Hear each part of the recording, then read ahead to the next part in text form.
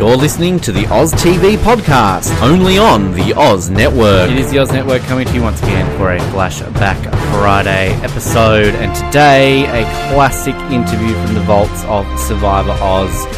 We are going to hear from the very first boot of Survivor Marquesas, Peter Harkey. Now, probably thinking a bit of an obscure one, this one. Why on earth are we playing this one? Well, this actually was the winner in 2014 of Best Survivor Oz Interview. So this one's got a little bit of fandom behind it. You voted for this as the best interview of that year. And it's a memorable chat, if I am not mistaken. Peter was a great person to chat to, gave a great insight onto his time on the show, and a thoroughly entertaining chat. And you're going to find out right now why that is the case. So let's hear from the very first boot of Survivor Marquesas, the full season of Survivor, Mr. Peter Harkey.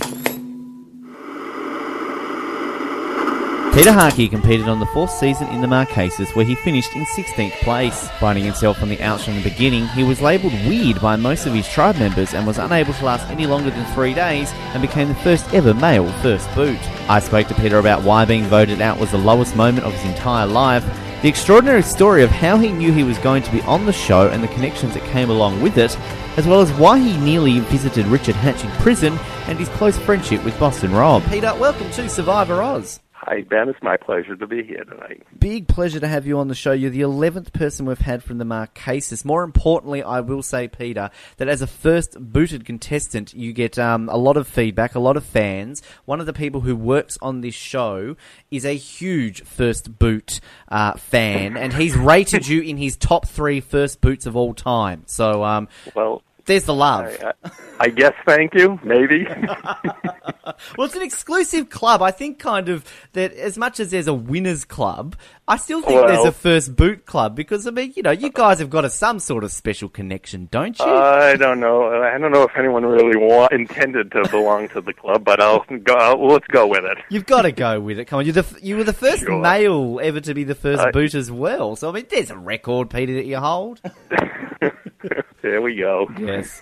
Well, it's been 11 years since your season has aired, of course. I mean, is it surprising, I suppose, to still get contacted for people wanting to do interviews with you after all this time? It is. You know, Ben, I come from a small town, so, you know, a week doesn't go by when someone doesn't talk to me about Survivor, so it stays it stays with me. Of course, I don't get calls from you know, the networks or interviews. Like, this is a big deal, you know, today to be talking to someone in Australia. But Survivor itself is mentioned to me all the time. Is it? And we have a lot of fun with it. Is it something that you think will always be that way? Because, I mean, as I said, 11 years later, I mean, clearly it's still on our TV screens. It's still fairly popular. I mean, do you sort of expect it just to be with you for life from now on? I didn't give it any thought, but I think as long as the show is airing, I think people, you know, will mention it. As I say, I come from a small town. So, you know, if someone now comes in, they're 10 years old, and the dad comes in and says, oh, geez, you know, this man was on Survivor. I say, how old are you? And he says, 10 years. Well, then I can say, I won the $1 million. Yes. We all have a laugh about it. And then a lot of times my line is, if it wasn't for those 15 other people, I was right there. That's a perfect way of looking at it. I always say this to contestants we have on the show from Marquesas. I know a lot of our listeners are sick of me repeating it, but I just have to say, I don't know if you were aware of it, Peter, but your season itself never aired in Australia, actually. Marquesas, they skipped a season. Well, in that case, tell everyone I won. Well, that's exactly what I was about to say. This is where exactly I'm going to go back and edit all that introduction out and say that we have the winner of the Marquesas on the line, Mr. Peter Harkey. Great. But I think for a lot of Australia, I mean, obviously most Australian Survivor fans have gone back and watched your season now on DVD. Yeah. Did you kind of find once they released it on DVD that maybe that interest sort of even got sparked up again? Because I'm sure like the 10-year-olds that you're mentioning that you meet, some of them, you know, once they're discovering Survivor are going back and watching your season. So it's kind of, to them, you're like a new player, isn't it? You know, I never really gave it any thought, you know, whether the DVD. I don't have the DVD. As a matter of fact, Ben, I've only watched my episode that one time, the first time it aired, because being voted off, you know, we can joke about it now. It was just a miserable feeling.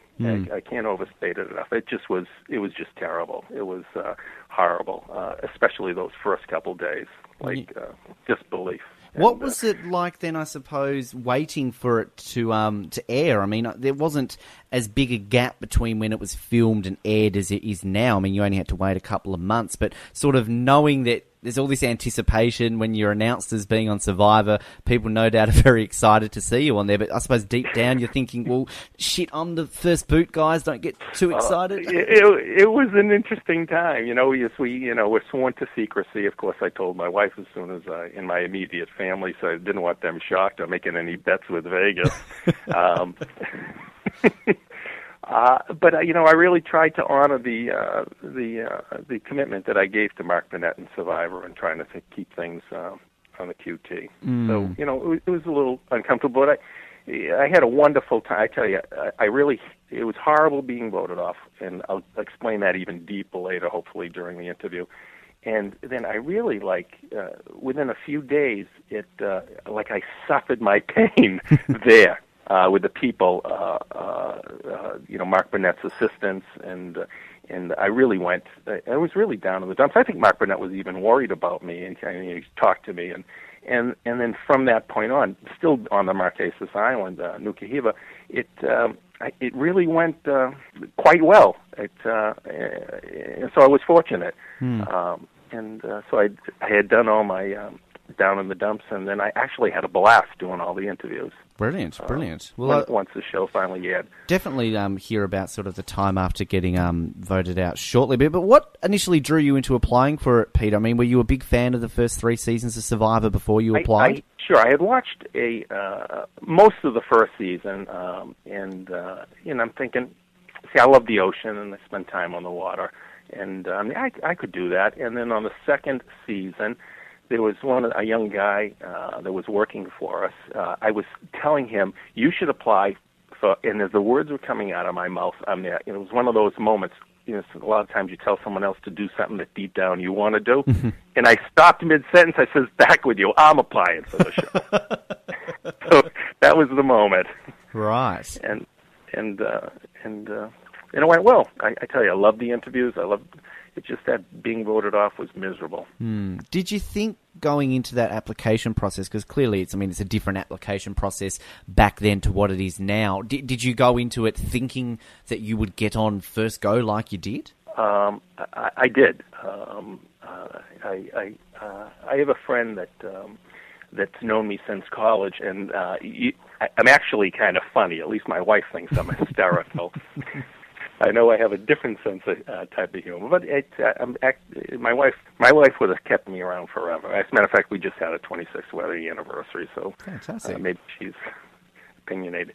But I really, I don't want to sound too cocky, but I had several reasons why that I thought I was going to make the show. As a matter of fact, deep down, I really knew I was going to make the show. I can explain that later. But I really know. You can explain it now if you want to. I'm intrigued now that you've brought it up. Oh no, let's go with your regular questions, and then I'll tell you because I know sometimes I can come across as a little too different. And the story that I'd like to share with you is a story that I haven't shared with many people, a few people at Survivor, and you've teased me a little bit about this beforehand, and trust me, there's a few questions here relating to. I don't want to say the word weird because I think that's what some people thought of you. That's why it seemed that you were voted out. But I understand that. I'm not making any excuses. I mean, it wasn't a bad edit job or anything. At least what I saw of the first episode. So all I remember is being there. I don't remember specifically what was on the show because, as I said, I only watched it that first time because of the pain for those. It was unbelievable, the pain, and I just didn't want to relive that pain. Everything else was fine. I left it on the island. And what happened was when you see that show the first time, we actually were in New York. I was set to do interviews the following morning, and while the show's on television, Mark Burnett called in the middle of it, talking to me, asking questions, so I couldn't see all the show. I'm there. So this is the boss of the show, and I'm there. Geez, Mr. Burnett, I really want to see what because someone might ask me about something on the show tomorrow. So I actually had to cut him off and then get back to watching the show. Wow. So there's parts of the show I still haven't seen. Wow. So that first episode. So did you continue to watch it though after the first episode to see sort of how everything played out? Yes. Right. You know, Ben, I think I've watched every show since, and if I haven't watched it, I've seen it, just a recorded version of it. Mm-hmm. If I've missed any, maybe I've missed one, but I love the show. I still love the show. Mm-hmm. Well, that's gonna go well then for our final set of questions and some of the other opinion ones I'll ask. Going into it though, once you were on the show, do you have a pre-game strategy? I mean, were there sort of any players from those first 3 seasons that you thought, well, I might incorporate some of how they played and not do what somebody else did? Well, Ben, I think it's pretty obvious, and I really didn't have much of strategy at all. I did not play a good game of Survivor. I had a lot of stuff going through my mind, and people come and say, "Oh, geez, any advice if I get on the show?" I'm there, please.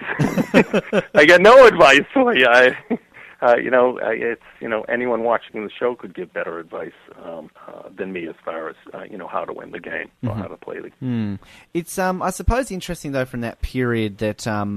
Do you find that if you were to go on today, pretend you never went on the Marquesas, hypothetically you're on, season 28, and that's your first time, do you think that would be more of an advantage given there's all those seasons now to base things off, or a disadvantage given that people, I suppose, are going to be thinking too hard, well, I've got to play like this, etc.? No, I think it would be, not even hypothetically that I wasn't on. I mean, even the fact that I was on, it's an advantage of just to know that those first few minutes on the ground, what it feels like. Of course, I would play the game totally different. Mm-hmm. I would come across as normal as possible for as long as I could. And that can be a long time, but, I'm sure it was mentioned the thing. I enjoyed yoga, and you got to be yourself. It sounds a little hokey, but one of my teachers always said the greatest gift you can give anyone is just to be you. So I tried to be me, but I was unbelievably uncomfortable on the air. I couldn't believe how uncomfortable I was, and I can't even say that it was nerves. I don't know what it was. Was that? Did it kind of? I suppose you just said you don't know what it was, but I mean, how was it? I suppose with the people straight away. I mean, were there people that you saw yourself drawn to that perhaps maybe we didn't see on the screen, or was that kind of down to sort of what you were feeling? Mark Burnett explained to us while we were on the, I think they call it the Ponderosa. In other words, before we started the game, we were a couple days on the other side of the island. We weren't allowed to talk to one another. But he gave us a little bit of advice that I should have listened to, and he said he just after this was after 3 seasons. He says I can't do the British accent, but I can't believe that those first few minutes, how many bonds are formed and how long they last in the game, and then maybe after the game's over, they never talk again or whatever. But for the game, and it's anyone that ever goes on the show, it really happens. So we instantly, before we even, before our toes hit the sand, we had already separated into distinct groups. It was as clear it could be. Everyone knew it. There was the three of us, Patricia, Gina, and Hunter were one group. Rob and Sarah were another group. Sean and Vesepia, another group, and then me, the free spirit or whatever.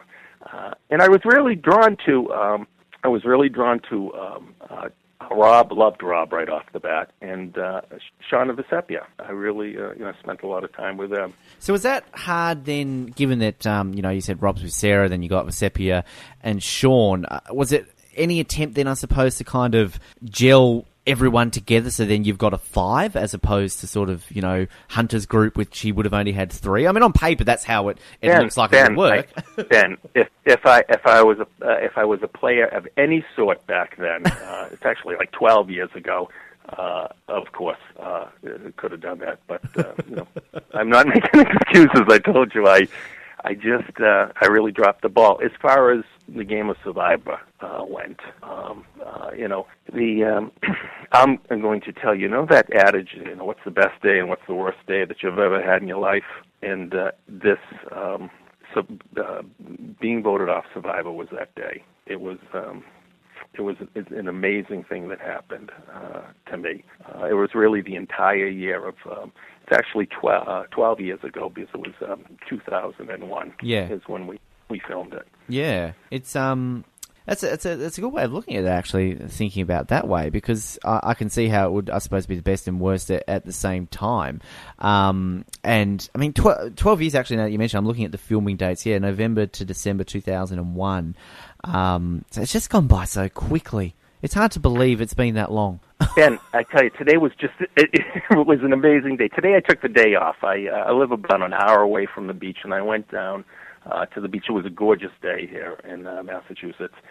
And I took my kayak out, and I went out a couple miles. I was fishing in the back of the kayak, caught something. I was grabbing some shellfish, and the place was deserted, and I was by myself, and I was flashing back to 12 years ago, because at this time I was heading out to California for the final interviews. The planes had just crashed into the World Trade Center here September. It was just a crazy time.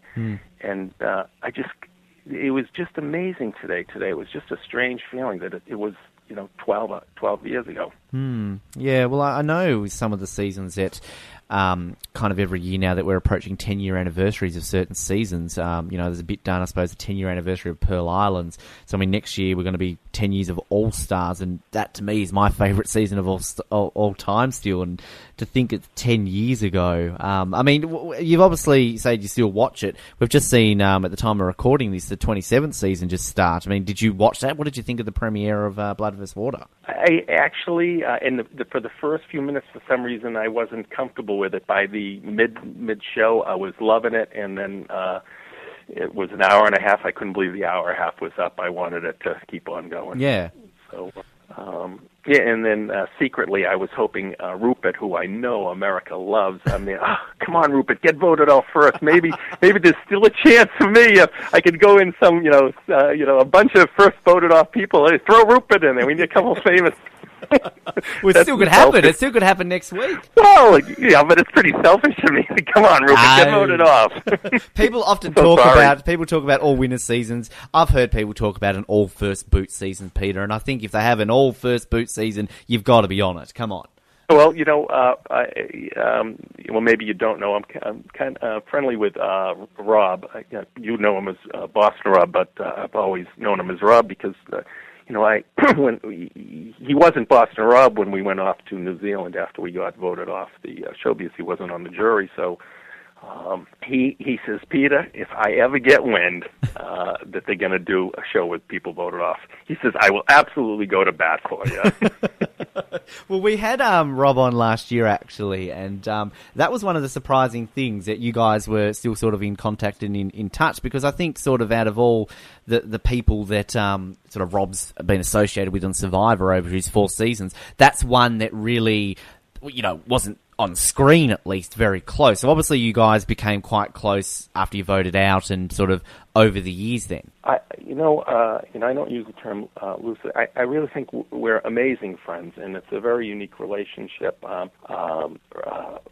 After we came back, we went to some sporting events together. Rob used to come to my hometown, and we played in the softball league. We know each other's families, and he knows, all my kids.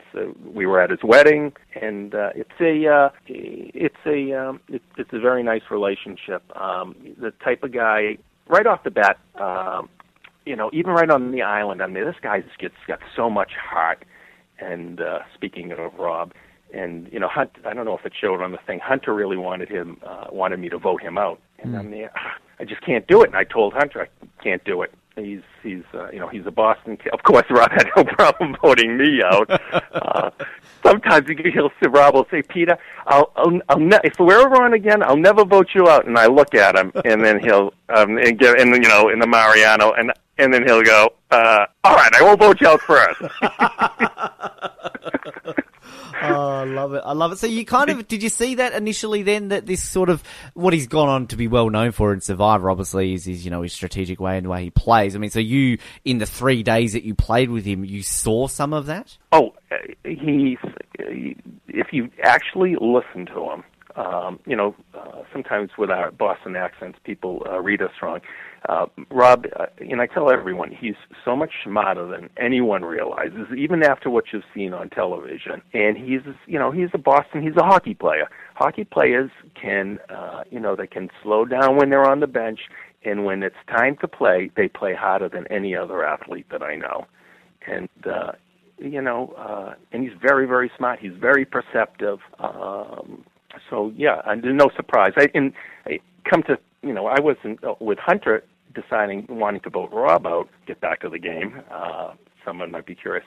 In hindsight, I'm there. You know what, Hunter, I give kudos to Hunter because Hunter probably realized that he was going to be a huge threat. So back then I didn't think of it that way, but Hunter probably, with his military training, probably realized that Rob had what it took. Well, it's my guess. It's kind of portrayed the opposite, isn't it, on that season, that it was Rob who took Hunter out, because that was a huge shock when Hunter got voted out at the time, wasn't it? Yeah, no, but, I don't know what Rob said in the interview. Rob, he had everything laid out. At least that's what he always told me. He said, sorry, you had to go, Peter, and then we were going to take those 3 out. And, that's how it was. That's how it was, and that's about that, how quick you need to develop the game right away. And I had no game pen. Well, I mean, a thing that's well known too with the Marquesas is that originally it was meant to be, of course, filmed in Jordan, and then they did change it to the Marquesas after September 11. Do you think, in hindsight, if it had been in the desert, that would have changed anything, or is that just the location? It wouldn't have mattered. Ben, I don't think the location would have. I did what I said what I said. I did what I did. I was as comfortable as I was uncomfortable. No excuses from me. As I said, I've already told you it was the worst and the best day. So, but yeah, in truth be told, it's it's always going to be with me. God, I really would have loved to have played that game, or even the remote hope that someday that I might get an opportunity. And I understand that it's a remote chance, but gosh, I really think I could do very good at the game, and so that's frustrating. And that just I'll live with it. It doesn't. I don't dwell on it, and. But it'll always be there. Well, there's, I suppose, glimmers of hope in the fact that we saw Francesca obviously brought back last season, the first time they've brought back a first boot. Tina, although she's a winner, she's also a first boot. And also the fact that we're seeing someone like Jervis from a very early season. I mean, does that kind of just, get you a little bit excited, Peter, that this first boot season?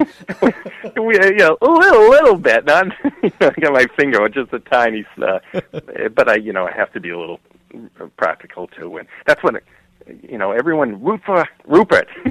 Yes, go on, Rupert. Go home first. Help Peter out here. Well, the thing too, that the first boots, as I said, you were the first male first boot. There's more female first boots than male first boots anyway. So if there was to be an all first boot season, Peter, you've got to be guaranteed to be brought back just on the basis they've got to even the numbers out. I'll get you Probst and Mark Burnett's telephone number. Give them a jingle. I'm doing that a lot recently at interviews. I'm trying to sell these people to come back. I think they're just going to listen and have like a 400 contestant season of Survivor. Just bring everyone back for a second go at least. We saw early on with the prayer session that we saw sort of in the water early on with Sean. Was that Sean's idea or was that your idea? Yeah. All right. Now's the good time when now I gave you the teaser and I'm going to tell you the story. Here we go. And ready? Okay. I'm ready. Here we go. Remember I told you 2001 was just an amazing year, and this whole Survivor thing was just being voted out. I am going to tell you something, and it's even unbelievable. And as I say, I've shared. Rob knows what I'm going to tell you. A few people from Jocelyn, Meredith, and there was another guy on the island, and just a handful of people know this story. And it starts off in January in 2001. I go to the West Coast, the Ivory Coast of Africa, And I've taken some yoga, and we've done some spiritual stuff. And so anyhow, when I was there in January of 2001, now this family that I visit, it's the Levery family in the Ivory Coast. Very well-known family, very spiritual. They happen to be Catholic Christians, and so they had requested that I go there. So I went there. I've gone several times, maybe 8 or 9 times, and when I was leaving there, then they speak a language that I don't understand, so things come to me in translation. So when I was leaving, they stopped me and they said that I was going to perform a service for millions of people by the end of the year. and you get the wrong guy.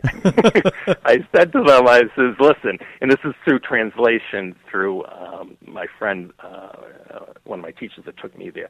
I says, listen, I have a small business in Massachusetts, and I'm a part-time yoga teacher. When someone's sick or whatever, I'll fill in. I said, and I'm not that good a teacher, so you get the wrong guy. And all they did is one particular woman, Marie France, just took her index finger and she just pointed on her eye and said, you'll see with your own eye. And I left and didn't think anything of it. Now, so that's the first thing that happened. Okay, fine. Again in 2001, in the summer solstice here, so in June, there's about 1,000 of us that go do Kundalini yoga on top of a mountain in New Mexico here in the state. Okay, and there's a lot of Sikh people from the Sikh religion doing this particular yoga. Anyhow, we go through the things. We do these 3 days of tantric yoga. It's pretty intense. That's and that's why I thought it would be perfect for Survivor contestants. I can hold my arms out for a couple of days, and I go without food. So that's another reason why I was so surprised at myself, why I was so uncomfortable on the island. But anyhow, one of the nights I'm just walking, and there's this wonderful, amazing yogi, spiritual man. His name is Narayan, and he's very eclectic. He's sort of disheveled. Everyone else has their turbans on perfectly. He's very disheveled. He calls God the home office, so no one's offended. He has no sweat glands, so he has to dump buckets of water on his head on the island, and wow. He's very well.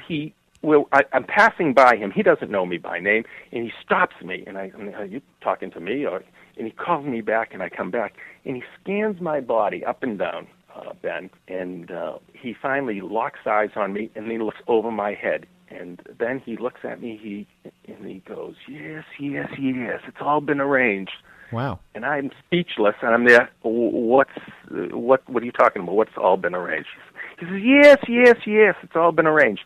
Again, he gazes over my head, and he finally locks on my eyes, and he says, you're going to be on national television. He looks again over the top of my head. You're going to be on national television in 4.5 months. I thought you should know. And then he left. Wow. So there you go. So that's the second thing that happened. Yeah. So when earlier you asked me if I thought I was going to be on Survivor, I think I'd probably use the word I knew I was going to be on Survivor, because that's just two weird things. Well, then now it rolls over to September. The terrible accident happens with the planes from Boston crash into the World Trade Center.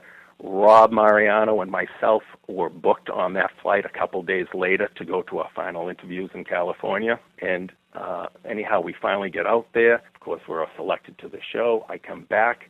I'm having these foot issues, and I know I'm going to be going on the show. And I'm there. You know what? I don't even feel like going to the doctor. I've said that I'm completely great health. So I went to a woman, another spiritual woman. She's a Sikh woman, and she does reflexology. Reflexology is they touch your feet and they hit all the different meridians in the foot. So I went to her, and I just sat there. And now I've created this story. I know I'm going on Survivor in a couple of weeks. I created this story, and that I'm going to teach English in Africa for 2 months, because people knew I was going to Africa on a regular basis. So that's the one lie that it seemed to make sense to everyone. So she does the thing, and she touches my. I don't talk to her. I don't anything, and it's like a session's about a half hour, and then it ends. She looks at me and she says, I don't know why you're lying to me. Wow. She says, I know you're not going to Africa. She gave me a list of about 12 things that were going to happen, and she said, you're going with a bunch of other people, but it's all been arranged. You're not going to be with those people. This whole thing has been arranged for you to meet one woman. She gave me her birthday, and she said, she is going to tell you one sentence that's going to change your life. Right. And all this thing has been arranged just for this to happen. Wow. And she went into such details of things. I'll give you for instance. Now, my wife, I told you we've been married all these years. My wife doesn't want to believe in any of these things, but throughout, it's because it's too weird. But these things always happen to me in my life, and I don't know the reason for it because I've told you, I'm this guy from Millis, Massachusetts. I'm surely not a great yoga teacher. I'm not a learned student of biblical text, or I'm curious. I like to have a conversation of it. I don't understand why these things happen. So this woman explained to me, it's only one other person. The foot woman. She says it's only happened with one other person in her entire life. When she touches my feet, according to her, all she does, it's like going to the movie. She sees a movie. She sees everything. So she listed everything, what was to happen. And I'll give you a couple of the things she said that, as I say, I don't really talk about this too much because it sort of like even makes me shiver, and I don't like to think about it. But here's a for instance. And I shared this with my wife. I shared all these things with my wife. She says the first thing that I saw is I saw you, waist deep in water. I knew it was you. I could tell it was you. Someone was throwing something at you, and I saw there's a spray of water that comes up, and there's a black man over your right shoulder. Wow. She says, that's the first thing that happens. That's the first thing that I saw. So my wife all knows this, and I'm going to jump a little ahead to now. After Survivor, we come home. Rob and I are at a football game in Boston here, and they're just breaking about the first commercial on Survivor is on. My wife is recording the football game for me, so I can watch it and see if she sees myself or Rob. And the first commercial on Survivor comes on, and it's that commercial where you can't really see the faces, but if you know the person, you know who it is. And the first commercial on Survivor is we're in the water, a football's being thrown to me, the water splashes up, and Sean's on my right shoulder. Wow. My wife was talking to someone on the phone, and she just dropped the phone, and then she picked it up. She said, I got to go. I have to go. I'll talk to you later. And here's just another one, and there was a whole list of things. And the woman says, Peter, I know you're doubting what I'm saying. She says, but this woman who's born on the 29th, and she gave me what she was what's going to look like, and she didn't give me her name, and she didn't give me the month. She just said she's born on the 29th. And this woman, her name is Harbhajan, the foot lady. She said, you're not going to be with the people you think you're being with. In this fact, you're going to be alone at first, and you're going to be very sad, and you have to take a fall. And I said, I don't want to take a fall. She says, well, you have to take a fall. She says, you have to get over it. It's going to be a nasty fall. She says, you have to get over it. And otherwise you're going to have a long period of pain. She says, get over it and roll with it. And I didn't want to believe her. Anything she says, and she says, there's going to be someone there for you. He's going to be your friend for those first few days. She says, he's the only guy there, but I can tell you don't believe me. And she says, but when you're still not believing me as I'm telling you this, but it's all going to happen. She says, when you're eating dinner with him, when he gets tired, I can't remember if she said his right eye or his left eye, the eye will go completely out of vision up into the socket, and then you'll know it's him. But he's going to be the only person there anyhow, but still you're going to doubt it. and of course, I really wasn't even thinking any of this. Yeah. I'm voted out, and things are starting to go and I'm with Francois. Francois is his name. And I'm eating dinner with him that first night, just me and him. We had gone tuna fishing during the day, and there's no one else. Me and him, two best buddies. I still haven't figured out. I'm looking at him at the dinner table, and then all of a sudden, his right eye just disappears. Wow. I go, Francois. I says, what? I'm speechless. I'm like, what you? He says, oh, Peter, don't worry. When I was a baby, spear gun hit me in the eye, and when I get tired, the eye goes, but it's fine. Oh, wow. I'm there. Now, they already, so it's like, so there, all these things are happening. Yeah. So when I go to the island of Survivor, and, I couldn't really talk too much about this. I wanted to talk, as a matter of fact, Mark Burnett, there was one glimpse. I can't tell anyone this. So right before, maybe it was the night before we were going to play the game, so we're already on the island, and Mark Burnett, we went into this rustic lunch area where we were on the other side of the island with some shacks and some tents that were set up, and there was one main room where they were feeding us. And Mark Burnett and the table had maybe half dozen other people, some of the producers. I don't know if Probst was there. So they were just saying, who would you like to be? Who do you not want to be paired with, and who do you want to be paired with? And I'm there. I didn't want to give any answers. I'm just, it's fine. Anyone is fine. And then he just prodded me a little bit, and I told him who I didn't want to be paired with and why. And then I says, who do you want to be paired with? I says, well, I don't know, but I think maybe, as it turned out, I mentioned Gina. She's got her hair is the length of, and then I started to tell about the foot thing. Her hair's it's not quite the length that this lady that was doing my foot, and I'm hoping she's wrong. And Mark Burnett, I'm starting to tell him a little of the story, and he says, who the fuck do you think you are, the fucking Dalai Lama?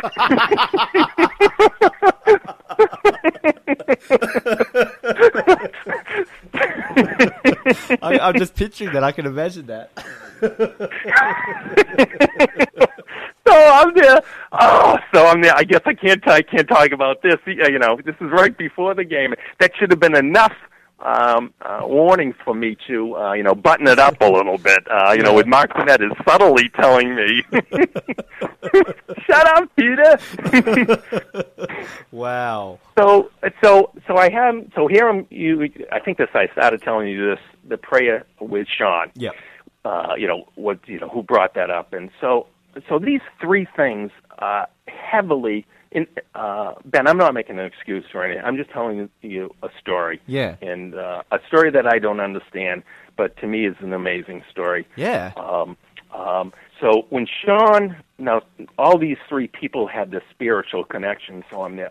So the whole time I'm there, all right, I'm supposed to perform a service for millions of people. What the hell is that? I have no idea. Even the yogi says the home office. The home office is arranged that I'm supposed to go out and be on national television 4.5 months, and this nasty foot doctor lady, the foot lady's telling me I'm going to have to take a nasty fall, and so there was still this spiritual theme to these three amazing things that happened to me.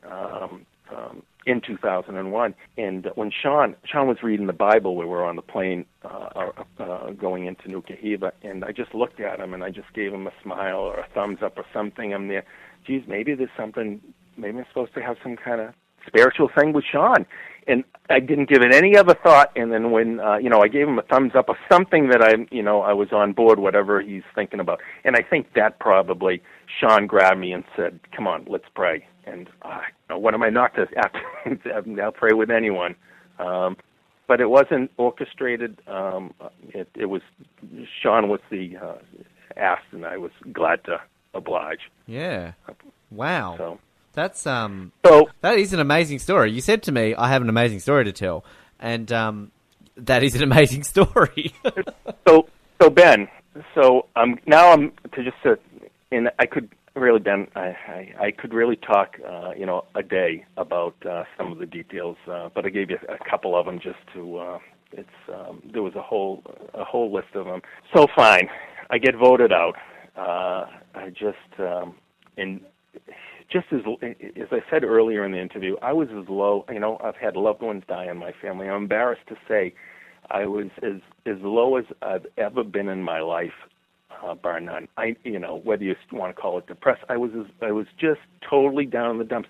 Now I can't tell anyone. I know everyone. I'm assuming everyone thinks I'm weird to begin with, and now, I have this stuff going on. Oh my God, I've let down millions of people.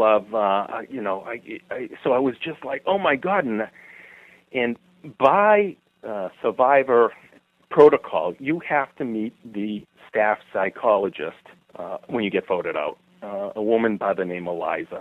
So the next day, and again, I'm just totally down.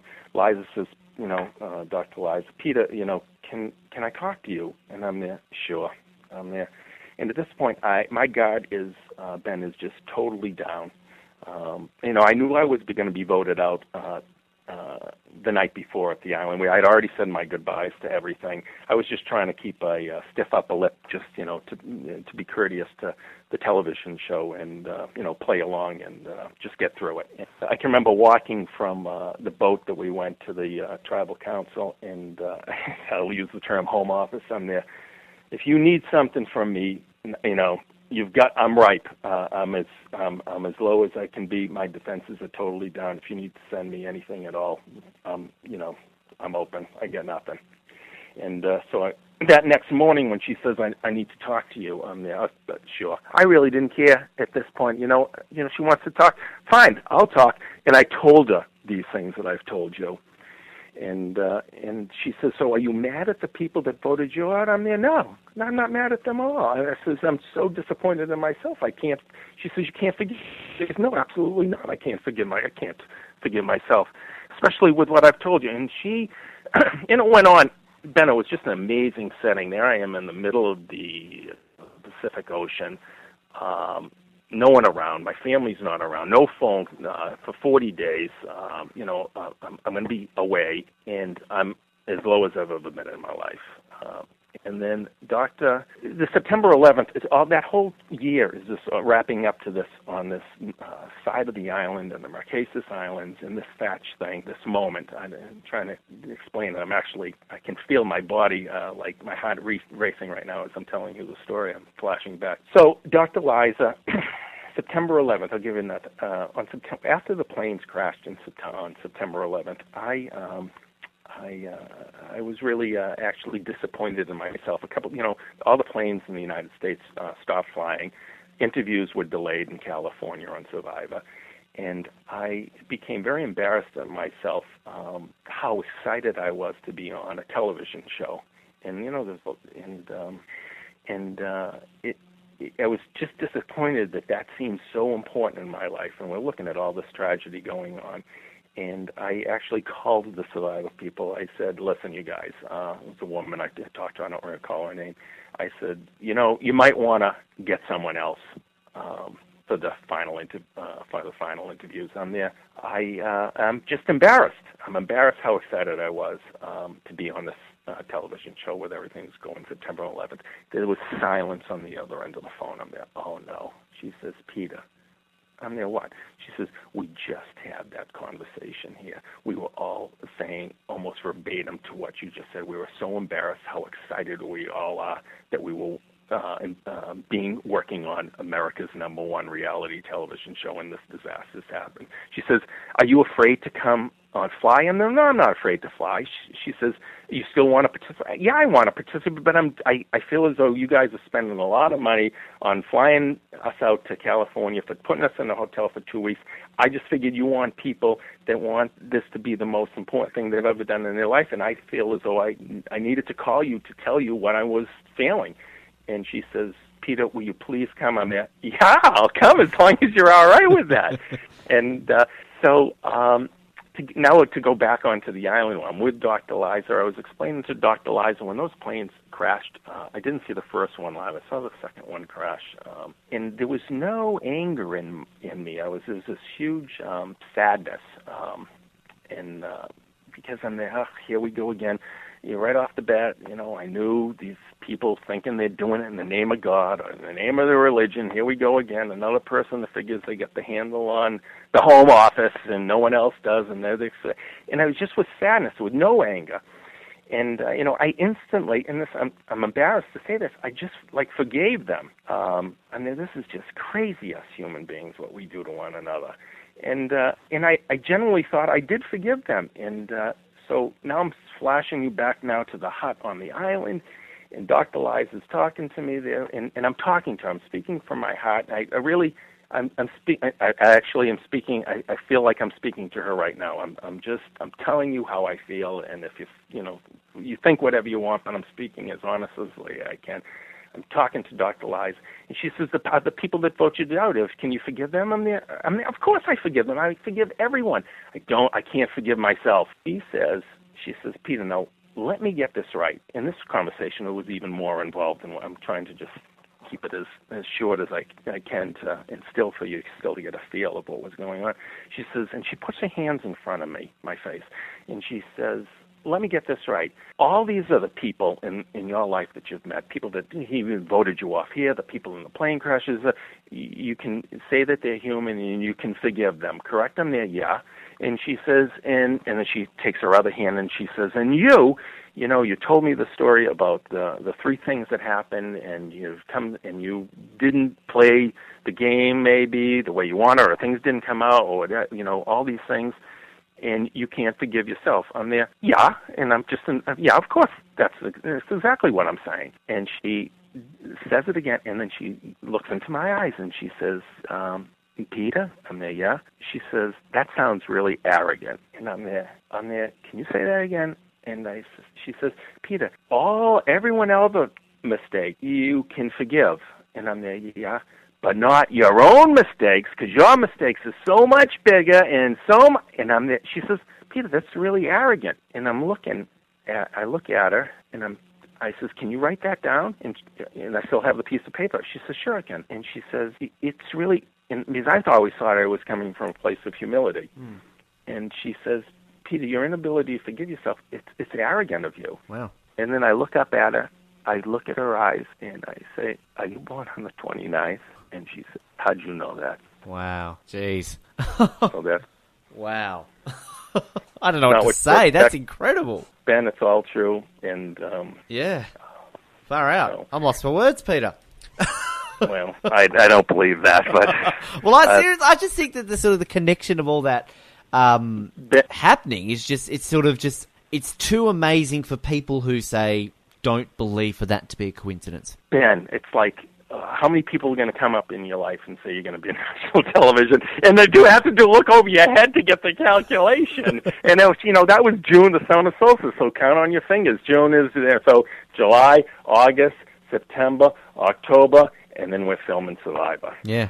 Wow. It certainly is amazing. I know that we have a lot of the time spoken on this show with people from the Marquesas in regards to September 11 affecting that season. I know that we had Gabe on recently, and Gabriel?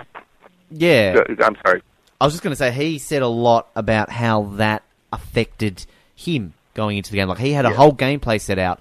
September 11 happened, and it was completely thrown out the window. Yeah.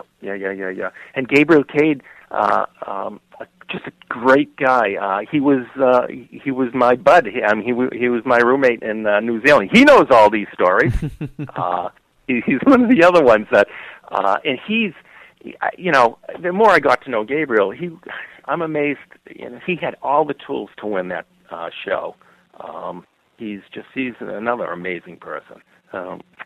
Yeah, it was a weird time here, and I can remember one day Dr. Liza, after we were already there, Mark Burnett flew over in his helicopter, and he came to give us an update and said, it looks like the war's over, and Dr. Liza and I looked at one another, and we go, and we don't want to upset the boss, but we we gave the look. He doesn't know what he's talking about. This thing is going to be a long time. Yeah, absolutely. It still certainly is.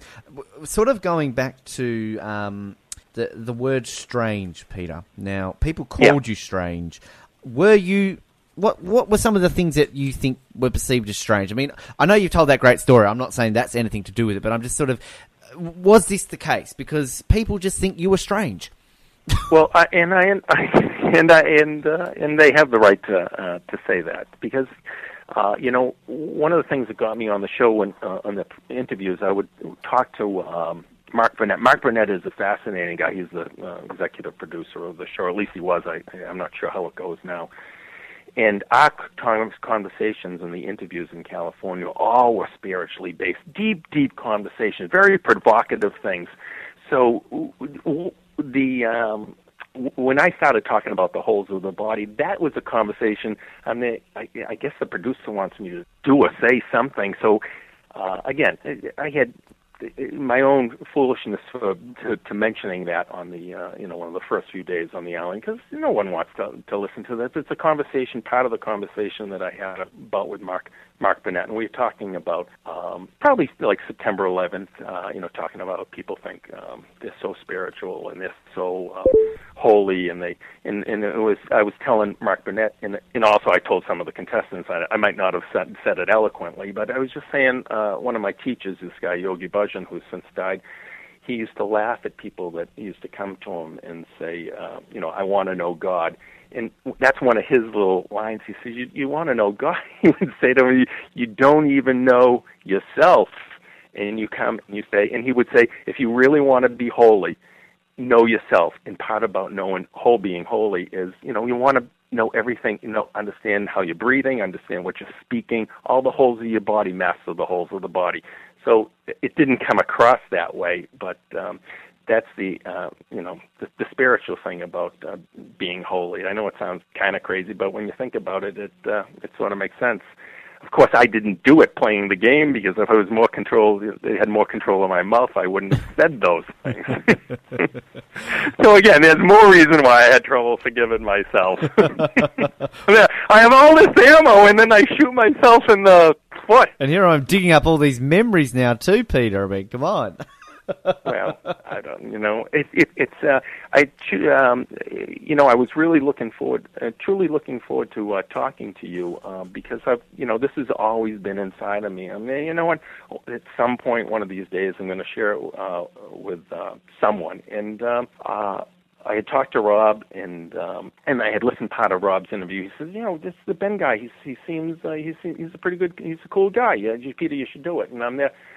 And so I listened to Rob's interview, at least most of it, and just by listening to it, here's the compliment, so you don't dig in too much. I mean, this guy really seems to be a great listener, and he seems to really love what he's doing, and this is the guy I'm going to tell the story to.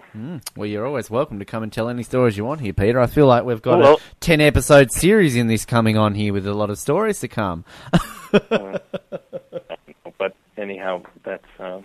Yeah, that's what I want to do. So I'm really. It's my, when people say it's my pleasure to talk to you. It's truly my pleasure to talk to you, and to get this. And I actually called Africa and asked if I could mention their name. I was said it's okay. It's now as you can. The time is right. Oh, that's good. I'm glad to hear that. That's you. We're going to get to some listener questions in a second, because we've got a few in, and we've also got our 5 survivor-based ones that we do ask at the end. Just a couple of quick things, though. Obviously, you watched how the rest of the season played out. Had you made the jury, would have you voted for Nalia or Vesepia? See, these are things that I never even think about. We make you think about them, Peter. Well, I really didn't know Nalia. How's that? So I would have, I would have voted for, simply because, she was kind. Those 2 days, I said my goodbyes to her. So it's kind of a lame answer, but for that reason, I say Vesepia. That makes sense. What given that you still watch the show, obviously there's been heaps of changes since the 4th season, but what are kind of some of your opinions on how the game has developed since your season? I suppose it would be cool to criticize the show, but I really look forward to watching the show. I mean, it's still the basic format, but I find it very entertaining. There's always a story being told, and I like it. I enjoy it. I can't say it's better or it's worse. I still find it enjoyable. But darn, if they just would have those people voted off first, they really could have a hit on their hands. Come on, Mark Burnett, make it happen. Here's I'm going to throw one more thing. Mark Burnett, I remember all the conversations I had with him. He says, Peter, my whole life this might have been after I got voted out. I can't remember the time. He says, listen, my whole life I see the number 13. He says, when you go, tell me everything you know about the number 13. I'm there. So I told him everything I knew about the numbers because I'm into numbers a little bit. And I said, Mark, what I'll do, I maybe said Mr. Burnett, when I go back to Africa, these people are so much more intelligent and so tapped into things that I don't understand. I'm going to find out for you your request, and I'll call you. And I went, the next time I went to Africa. As a matter of fact, I got summoned. As soon as I came back from the Marquesas, I got called right back to Africa. Right. And I'm trying to explain to them I didn't win the game, and I'm trying to, and I'm there, and they're saying, no, you won the prize. Everything was the way it was. I'm there. No, you don't understand. I'm there, and they just say, you won the prize. I'm there. All right, I won the prize. And so I told them about Mark Burnett and the number 13, and they said, they smiled again, and they said, as far as numbers go, I don't know, Ben, are you interested in numbers at all? I don't know too much about numbers. I mean, okay. The numbers, I don't know. Okay. So anyhow, Mark Burnett's 13, and they said it's probably the most misunderstood number there is. And they said, make sure you tell him it's not 13. Someone that asks the question like Mark Burnett, first of all, you need to tell him two things. Always refer to it as 1-3. No more 13, because it's that powerful. It's 1 and 3. And they went into a little more detail that I shared with them, and they said he has to hit the total masses. All his projects have to be huge, and even when I met him, I could tell Survivor was it was just the beginning. This guy was, he just is reeks of success, and the Bible series that came out, I'm amazed it took him that long. There's no stopping this guy. But they said, train himself to use no more 13. He'll continue, just every time he sees it, think of it as 1-3. So recently, I called Boston Rob, and I said, hey, you know what, and I did this year. I says, do you have Mark Burnett's address? I just want to let him send a note after all these years in case he ever has a show with people voted off. My kids just went to college. I actually would love to do it, and I know it's a remote chance, but I have his address, so Rob gave me his address. And that's when I found out he had just switched his company. And guess what knew what he named his company? I'm guessing it's got 13 in it. No! You didn't listen to that. 1-3. 1-3 Media. So I got suckered into the trap there, didn't I? No, but that's again, it's just... Wow. So, all these things. It's amazing to think that. So who knows then now, Peter, that surely if all this is sort of working out, that first boot season, then... What's that? You would think that maybe with all these things working out like that, the first boot season could be around the corner. I actually have no idea, and I don't dare ask the question. People are crossing those fingers, Peter. Come on. People are crossing those fingers. Who, besides Rob, is there anybody else from your season that you still remain in contact with? Well, who we mentioned earlier, Gabriel and Kate, we used to speak on a regular basis, and maybe now only a couple times a year. And, he's a doctor now. He's got some kids. It's funny with the kids things, understanding because I was, so much older than these guys and the women, and a lot of them are now entering or getting closer to the age that I was when I did the show. Mm-hmm. And with children, and rightly so, it takes a priority in their life. Yeah, it certainly does. I suppose with the internet now, though, does that kind of make it easier with things like email and social media to stay in contact with some of these people? Yeah, well, I am a dinosaur, and I'm finally starting to use it. Even responding to you on emails, I had to call I asked my wife, "Am I doing this right? Am I sending this to the hitting the right thing?" So it's yeah, it works. So here I've told you all these crazy stories, and I'm just on the internet. Oh well, as long as you sort of know how to do the basics. What are you up to now, though, Peter? What do you do in your life? Sort of 2013, Peter Harkey. I live here still in Millis, and we have. When I say we have a family business. My mom's still alive, still works with us, and myself and my brother. and we have a store here, a retail store in Millis, Massachusetts, and we own a little bit of real estate that I take care of, and bang it out, and can fix a few things, and well, that's we work hard, and but the kids. I have two wonderful kids, and here's my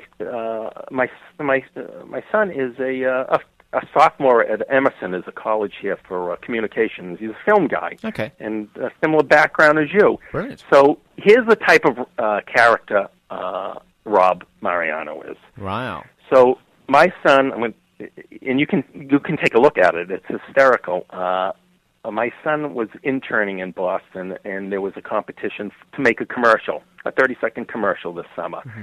So he called Rob, and Rob flew up and did the commercial. It's not the soft drink one, is it? Through the forest? That's it! Oh, that's been doing the rounds on some of the Survivor social media sites here, Peter. That's it's become a bit of a hit.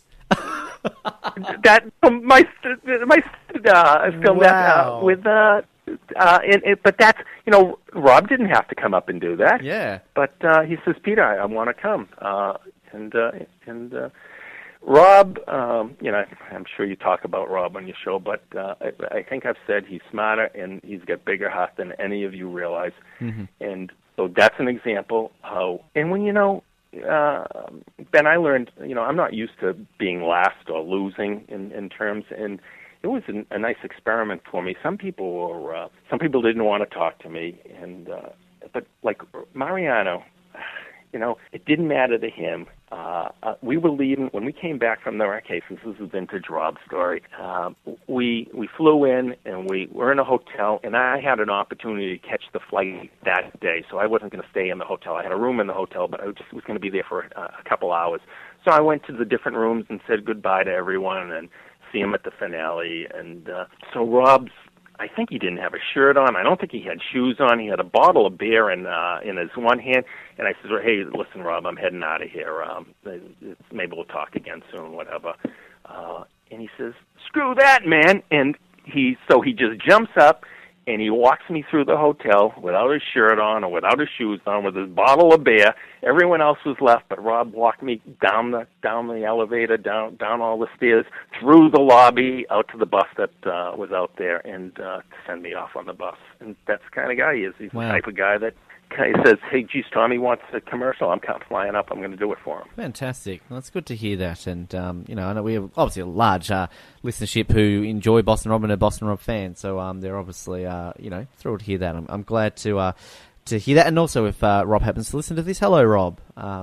It's definitely one of our highest, most downloaded interviews still was his interview. Now, I've got a few listener questions, and then we'll wrap it up with our final 5 that we ask all our contestants. Just looking here, one of our Ozlets, Heather, says, do you still have the bowling alley? The bowling alley, now, I told you we have a little bit of real estate we take care of. Mm-hmm. And the bowling alley, that was just an opportunity. We bought that just before the show ran, and then I rent the building now to someone else. So it was just it was just Mark Burnett says, "What do you want us to put, for your job?" I'm there. Well, I have we're in small business. He says, "Well, what are you doing?" And I listed the different things that we do. And they, you know what? We just got a bowling alley. Go with the bowl. I don't even like bowling. I was my one big thing after Survivor. I was a guest speaker at the National Bowling Convention, and I'm telling the guy, I don't even like bowling. You're not going to ask me any bowling questions, are you? Wow, jeez, there you go. I love hearing sort of these professions that sort of are put up as a Survivor contestant, and most of the time you hear like, I didn't even like this. They just put this up because this was, sounded interesting. So yeah. No, but it was real. We had just taken it over, and I was looking for someone to lease the property to, but it took me 7 years to do it. Oh wow, National Bowling Convention, that would have been fun. Let's have still, how's that sound? It does, sounds good. Shion and Shidia, now I don't get this, maybe you do. He wants to know, can you tell us your involvement in Mario Lanza's ass fiction, ASS fiction? I don't even know if that's a real question. Mario Lanza's ass fiction. I think this is some sort of in-joke, which I'm not understanding. Yeah, I'm going to skip that question. That's a stupid question. It. Yeah, me neither. Cameron Johnson says, Peter, take us through what really happened in your 3 days. You are a man with a million legends to his name. I've heard you were making power plays that easily could have gone the other way. Do you think your actions affected your tribe and the subsequent season in any way? That's a very thought-provoking question. To test of my ego, because he threw me a couple of bones there that I could have said, oh, geez, I could have pat myself on the back. Do I bite or do I say, I don't know? Go for a bite. You're allowed to. Come on. All right. So can this almost feels like this is how it would be if I won. Could you give me the question again? Well, he says, first of all, take us through what really happened in your 3 days. He heard you were making power plays that easily could have gone the other way, so that could have made you in control. Let's start with that right there. I really was not a great player back then. That being said, there's so much. I don't understand how. I've never been a winner, but so much luck has to be involved in this whole process. I understand the players are really talented and they really go for it, but ultimately you need a little bit of luck in anything, and there's nothing like a little bit of luck, good fortune, But I really wish I could say that I was a great player and I was a mastermind. I was just. Next time, save that question for about 3 years from now and give it to me again. Okay. By then I'll have no hair left, and what it will be is totally gray. I just want to say what Cameron said again. You are a man with a million legends to his name. There you go. You can put that on your business card. A million legends. All right. Just having a look here. Gary Dreslinski. I think this is in relation to the first episode of Blood vs. Water. How many holes were in the first episode of Blood vs. Water? I don't know, 108. 108. There's a lot of relation to holes here. Gabrielle Capistrano. Well, and they should be, because, that's, if I was a viewer and all of a sudden this guy talks about holes, but at least I gave you the story behind the story. Yes. But, shame on me for playing a game with, really, I really segregated myself. So I created myself to be on my own island. I love the fact that any sort of player has some kind of legacy, whether it's down to what they say or comments. That, to me, if I was to play Survivor, even if I was a first boot, a middle boot, I wouldn't care, as long as people remembered me for something. And with you, it's clearly the holes. The holes, yeah. When I was doing the interview in New York, everyone was in the holes. Everything was the holes, and they go, all right, so I have 7 holes above my... And then they go on, I'm there. 3 days ago, you didn't know you had 7 holes, so... And they would, not say anything. People were giving me hard times about the holes, and I'm there. Well, colon cancer, if it'll help the case and people become a little more aware of, things, the foods they're eating, they're not... to talk about death, and then no one wants to talk. Okay, so people would back right off. Good segue into changing the subject. I like it. Well, I've got one more listener question, and yes, you guessed it. It's got to do with holes. Gabriel Capistrano, that is the best last name I've ever heard, Gabriel. Great last name. He said, were you voted out only because of the hole situation, or was there more motive to vote you out? The whole thing, you can ask the other people, but it was that really, clearly after that, I was not part of the, I was definitely looked upon differently. Mm-hmm. All I know is that third day I knew I was going home, and it was a done deal, and there was nothing I could do. Yeah. It was, and that was the longest day. Yeah. That was 24 hours until talking to Dr. Liza. That's the worst and the best day. Yeah, absolutely. Well, thank you everyone for their questions.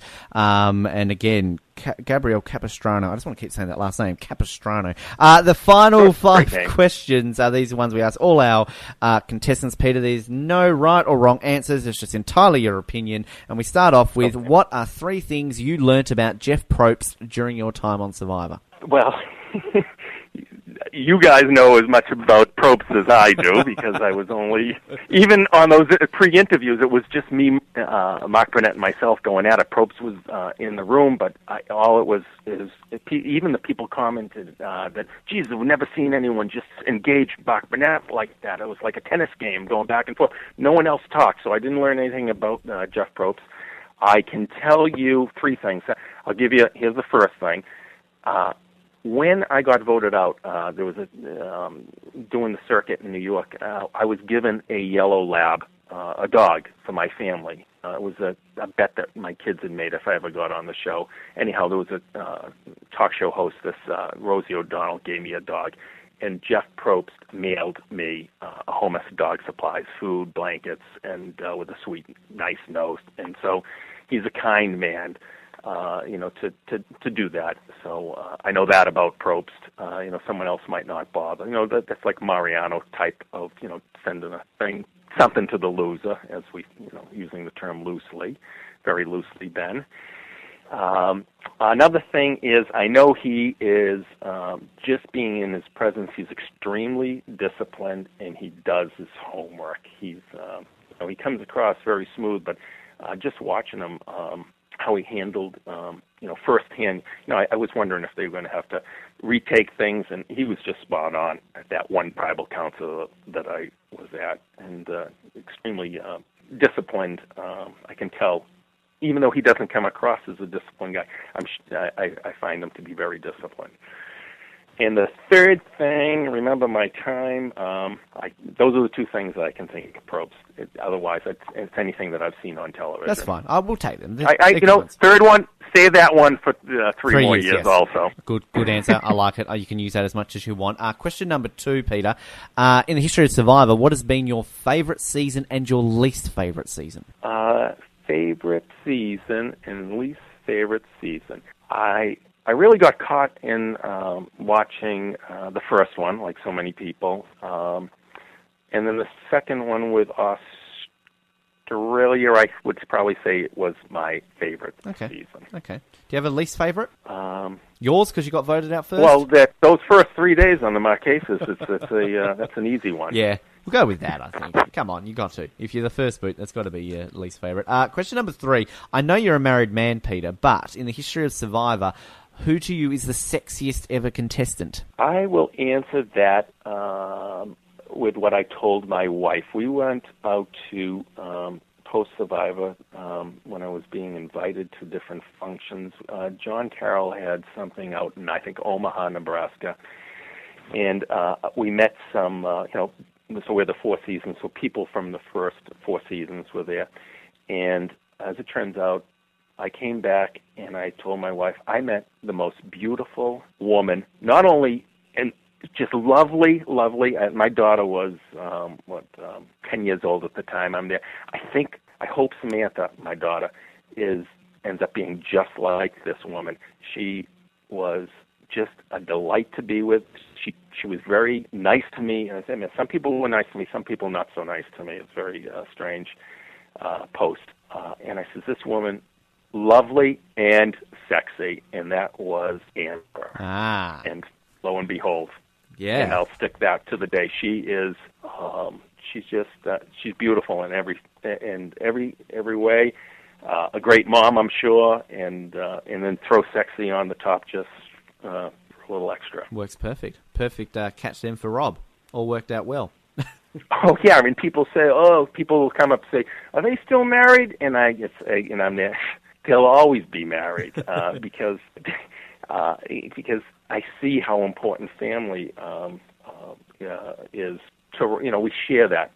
Both the Harkeys, the Marianos, family is the most important. Absolutely, and we're obviously getting very close. Hopefully, getting Amber on the show. Question number 4. In the history of Survivor, Peter, who to you is the greatest player never to have won? I don't know if he was the greatest player. There's a few players that really stick with me, and the first being Rudy. I loved Rudy. That in my interview on my application, who's my favorite player was Rudy, because I really didn't agree with everything he said, but he was himself, and he was honest, and there was a beauty to him. And recently there was I can't remember, it's Penner.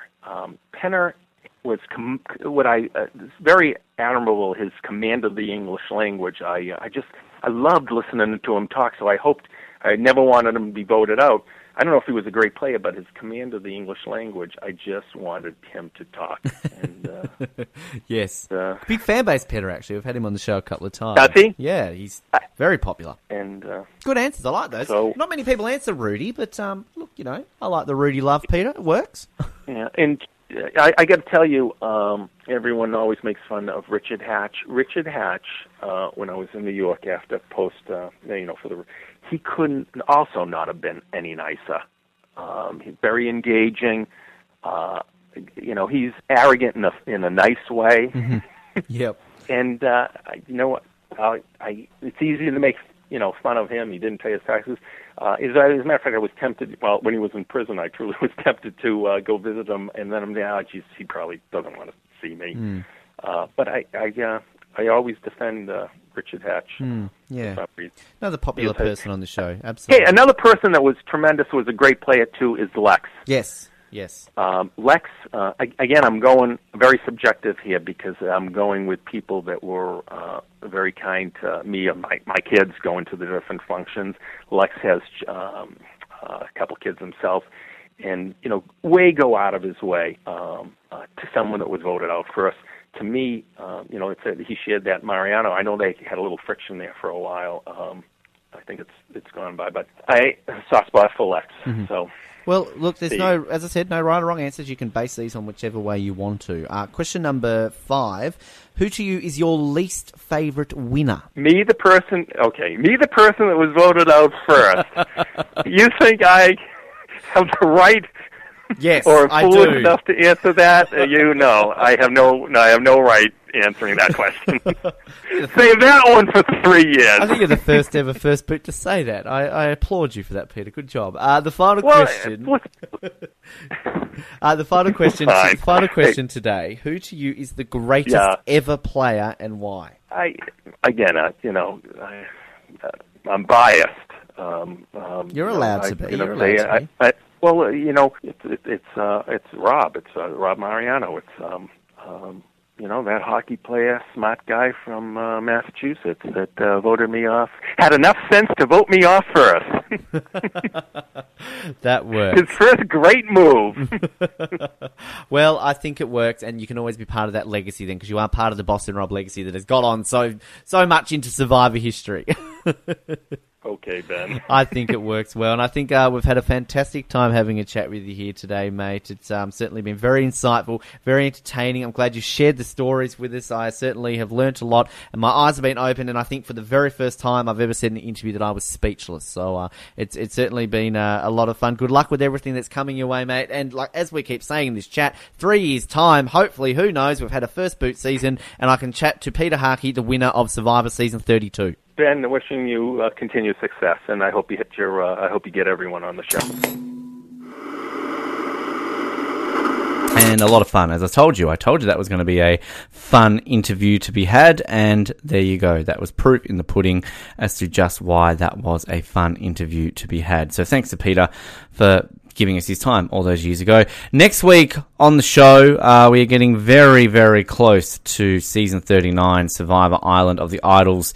So we will be playing in the next couple of weeks 2 interviews that are very much related to Survivor Island of the Idols. I'm sure you can probably figure out just exactly what they may be, but stay tuned for that as we play that for you this time next week. And of course, outside of Survivor, we've got Lost, we've got Third Watch, we've got movie recaps, lots coming up on the Oz Network. So by all means, stay tuned to what we have going out there, and you will be entertained as much as you are right now listening to this episode. Like us on Facebook, follow us on Twitter, subscribe on all the relevant channels. You know what to do, and we appreciate your support of the show. My name is Ben. Thanks for listening to the Oz Network. We'll speak to you next time. Good night. Thank you for listening to the Oz Network. Don't forget to subscribe to get new episodes delivered to your speakers every week. For more information, hit us up at theoznetwork.net.